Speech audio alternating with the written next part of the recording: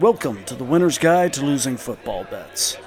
I'm your host, Paul, and we have finally hit free agency. A lot of moves today. I am recording later in the day, but it is March 13th. And before we get into some of the free agency news, let's first discuss what this period is and why it's happening the way it is. The NFL does not allow teams to tamper with other players who are under contract with different teams. This doesn't apply to trades, as teams will talk to other teams, so it isn't tampering. The GMs will talk to other GMs and shit like that. However, the day of the new league year, when teams can finally begin targeting free agents and try to sell them on their teams, players and teams were announcing contracts the minute it was okay to do so. However, the day of the new league year, when teams can finally begin targeting free agents and try to sell them on their teams, players and teams were announcing contracts the minute it was okay to do so, which meant that the teams were having contact with players prior to being eligible to do so. The NFL finally said, hey, you're breaking the rules, no one is reporting it, so what we're going to do is give you a 2-day grace period to talk to potential free agents. What happened next? At the minute players and teams were allowed their grace period to begin contract negotiations with other teams while still being a member of a different team, deals were being announced just as before. All this being said, no one gives a shit about what the NFL and its rules mean. This grace period really only helps teams manage their salary cap, which they must stay under at all points.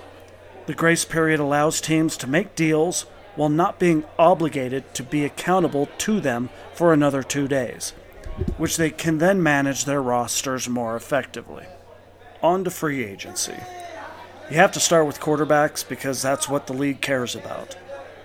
New Orleans did sign their quarterback, Derek Carr. I don't know how I feel about this. I feel that Derek Carr could have potentially held out for a better deal or a better team with the New York Jets.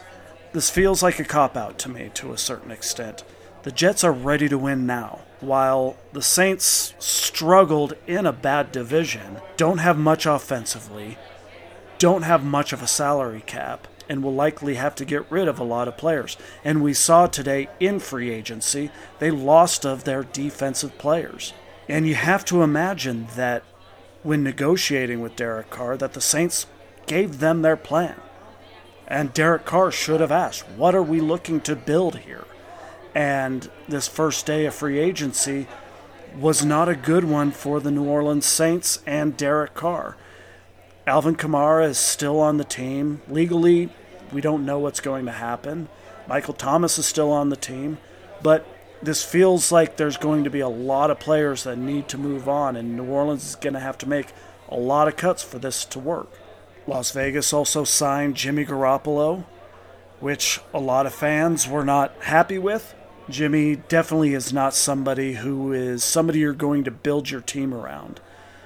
However, I think he is somebody who can provide stability. He's been on a winning organization the last 4 or 5 years, and he can really help develop an incoming quarterback. I do think the Raiders do draft a quarterback, whether it's their first pick or later on. But for Raider fans, I would just say be patient. I think what you're going to get is somebody who knows how to use a player like Josh Jacobs, Hunter Renfrow, and Darren Waller. I do think that Devontae Adams' skill set is going to be wasted a little bit. Jimmy Garoppolo does not push the football, so this is something where you're going to have to be patient, but I think you're going to find that there's better decision-making here if Jimmy can stay healthy. And that has been the big if. That is why San Francisco moved on from him. Partially the Super Bowl loss. Ultimately, it came down to Jimmy's availability. And then there's Aaron Rodgers. And it wouldn't be an offseason if Aaron Rodgers wasn't doing everything he could to dominate the media. He is holding the New York Jets hostage at this point. The Jets have put all their chips in on Aaron Rodgers. They lost out on Derek Carr, who would have been an upgrade. They lost out on Jimmy Garoppolo, who also would have been an upgrade. And now they are relying on Aaron Rodgers selecting them.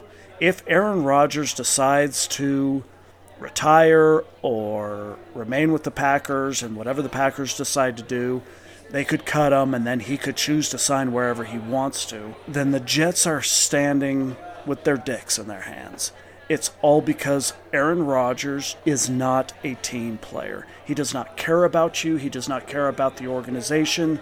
He doesn't care about the Packers. He doesn't care about the Jets. He only cares about how he is viewed. To be honest, I think the Jets can do better. The Jets are a place where they can really do something great. And if they sign Aaron Rodgers, or if they trade for Aaron Rodgers, you will be looking for another quarterback in the next year or two. Why make this move now? You have the time. You have the youth. Do right by your fan base. Do right by the players that you have. And bring in a player who wants to be a New York Jet. Bring in a player who's buying into what the Jets are building. Aaron Rodgers only cares about himself.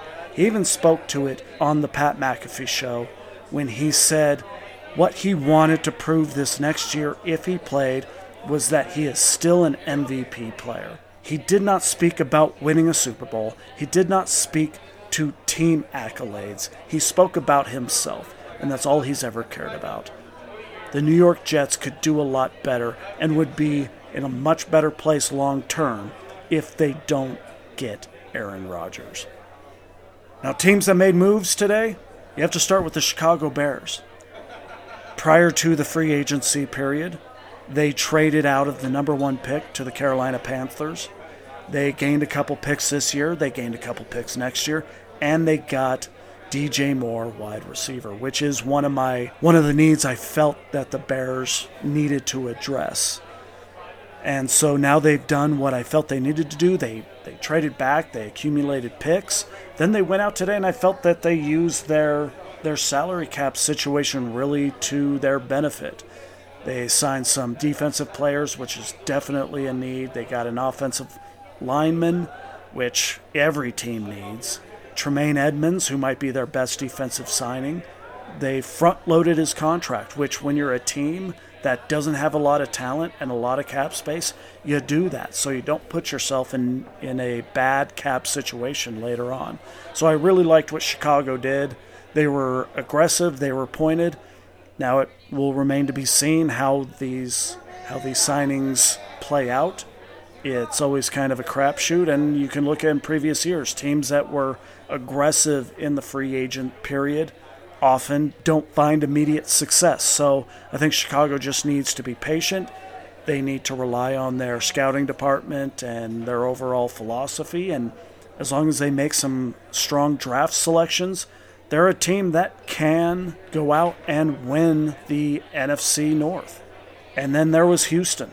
Houston, similar to Chicago. They were very pointed in their free agent signings. They brought in some older talent, players who've been around the league and know how to win. They didn't bring in the frontline talent that Chicago did, but that's not what they're looking to do. They will be drafting a quarterback with their first overall pick. So a lot of what they were doing was about building that clubhouse, building that chemistry, building that culture. So I really liked a lot of what Houston did. And then there's Atlanta. I am very intrigued by what Atlanta did today. They did not look like a team who was drafting for the future. They went out and got some defensive players from the Saints. They went out and they traded for Jonnu Smith. They went out and got an offensive lineman. I think Atlanta is going to go after Lamar Jackson. When you look at the moves that they've done, they have looked to bolster their defense and their offensive line. I think Jonnu Smith should pair nicely with Kyle Pitts. And when you look at their running backs with Cordarrelle Patterson and Tyler Algier, this team does look a lot like what Baltimore had. Not a lot in the receiver group. They have a young wide receiver in Drake London, and they have an early first-round pick this year. I think they would be more than willing to trade their first-round pick next year and probably Desmond Ridder to Baltimore to get Lamar Jackson. Their cap situation is reasonable. I think they can make this move, and they've established that by what they've brought in. I think what you're going to find is here early in the next day or two that Atlanta is number one in who's going to pick up Lamar Jackson. Other teams that made moves, Denver, not going to go too deep into this now. I've talked a lot about some of these other teams, but Denver made some moves. The New York Giants made some very interesting moves. But let's talk about some of the teams not doing anything. And probably if you're a fan of these teams, you're a little bit frustrated. First one being Baltimore. Didn't do a whole lot. Haven't moved Lamar Jackson yet. Probably waiting on a deal that fits their needs. This does feel like Baltimore settling in to a rebuild. And then the New York Jets. They did re-sign some of their players, but if they're waiting on Aaron Rodgers, and again, that just feels like an anchor to a ship that's trying to move forward, and I just wish that they would move on from him and just make their team better now and then worry about the quarterback position later. They could have gotten a Jimmy Garoppolo, they could have gotten a Derek Carr, but now they're either going to be Rodgers or drafting a quarterback, and that just feels like it's setting them back a year. And then Philadelphia. You have to be disappointed. And I know they have done a good job of building this roster. There's a lot of depth on this roster, but they have lost a lot of frontline starters. All of their cornerbacks are in the free agent pool. They lost both of their coordinators. Philadelphia fans probably are a little concerned right now, as they should be. I think a team that, coming off a Super Bowl appearance, wants to make moves to win the Super Bowl.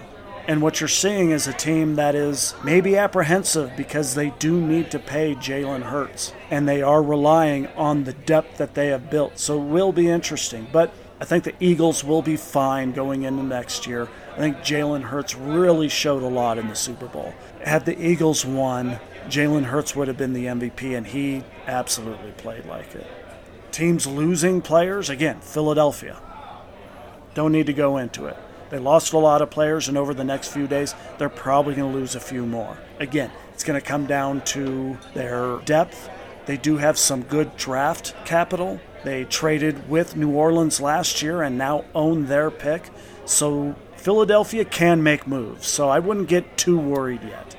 Cincinnati, on the other end, they lost both of their starting safeties. They've lost some defensive players. I know that they're kind of relying on their offense to run this organization, but you got to have a defense. You do not want to do what the Minnesota Vikings did, which was had a high-powered offense and no defense. And that's where Cincinnati's headed. So I am interested to see what moves they make over the next couple of weeks in free agency and in the draft. New Orleans, again, Derek Carr signed with them, became the best quarterback in the division, had a strong defense in New Orleans, and then watched a lot of their defensive players sign with other teams, specifically Atlanta. I don't know how you can look at New Orleans right now and feel good about them. I think they're already the second best team behind Atlanta in this division. And Atlanta right now is still starting Desmond Ridder. And then Minnesota. They cut Adam Thielen, which was going to be a cap casualty. And then they lost a lot of their defensive starters on a bad defensive team. An area that they needed to focus on, they regressed greatly and did not pick up some of the big defensive stars. There's still opportunities there, but Kirk Cousins is getting older, and maybe that's for the best. Minnesota probably needs to move on from him. He is not a winner, and he's proven that over his career. And finally, my 49ers. I didn't have a lot of expectations going into free agency. They don't have a lot of salary cap options, yet they still went out and signed the number 2 free agent in Javon Hargrave, defensive tackle. Huge signing. Clearly this was a makeup for the Javon Kinlaw draft pick when they probably should have held on to DeForest Buckner, but because of COVID, they had to make some tough choices. And what they could do then is not what they can do now. Javon Hargrave should be an incredible defensive tackle for San Francisco. They did lose a couple of players in Jimmy Ward to the Houston Texans and Mike McGlinchey, starting offensive tackle, who is signed with Denver. Largely those were planned, and I am looking forward to what San Francisco can do in the draft. I am kind of excited that they don't have a first or second round pick, because those have not been great areas for San Francisco under the Kyle Shanahan reign. But the third round on, they have brought in a lot of great players, and they have 3 third-round picks, and they should be able to do a lot of good things with those. Depending on what they're looking for, they might be able to move up. But don't want to speak too much on that. I will certainly get to the 49ers later on in the next couple of weeks once we get to them. Anyway, it was a fun day. A lot of exciting things happened, and I know I didn't speak on every team. There were a lot of teams that made some really good moves. In a short podcast, we're just trying to keep it quick and simple. These were some of the teams that I felt were interesting to me today. So, as free agency goes, I'll just do a little quick recap at the beginning of each of the teams that I'm covering, and we'll see how it goes. We'll see you for the next episode. Thank you.